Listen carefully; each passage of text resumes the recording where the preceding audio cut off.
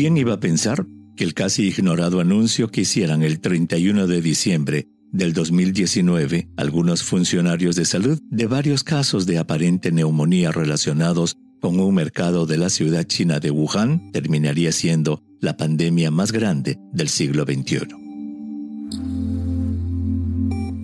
Se habló de 27 casos, 7 de ellos graves, de una rara enfermedad respiratoria y de que ya habían descartado las causas más comunes de neumonía.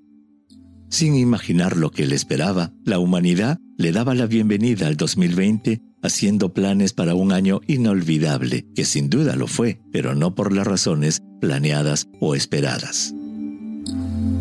Fiel a esa característica que tenemos los seres humanos, que solemos pensar que las desgracias de otros nunca nos sucederán a nosotros, Occidente miraba con desidia lo que sucedía en China, incluso cuando la epidemia se extendía a sus países vecinos. Qué lejos quedaba China, qué lejos quedaba Asia.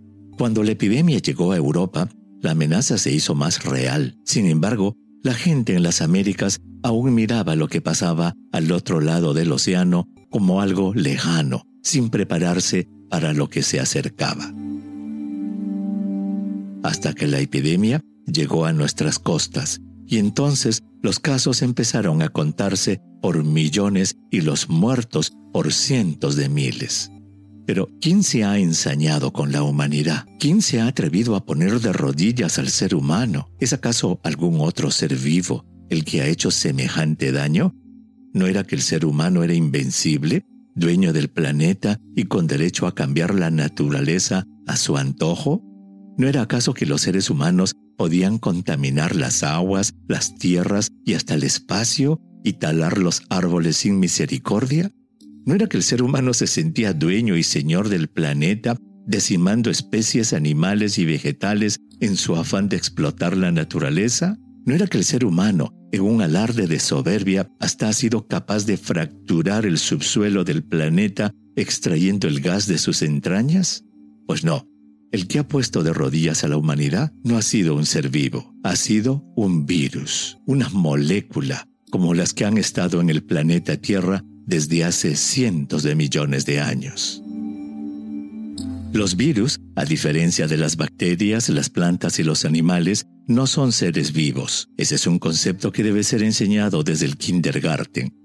Los virus son moléculas cuya única razón de existir es buscar seres vivos para apoderarse de su sistema reproductor y elaborar miles de millones de copias de sí mismos, solo para buscar a la próxima víctima y repetir el ciclo. Los virus no nacen, no crecen, ni mueren, solo se reproducen. La ciencia no ha encontrado ningún remedio específico contra los virus. O los vencemos con nuestro sistema de defensa o nos matan.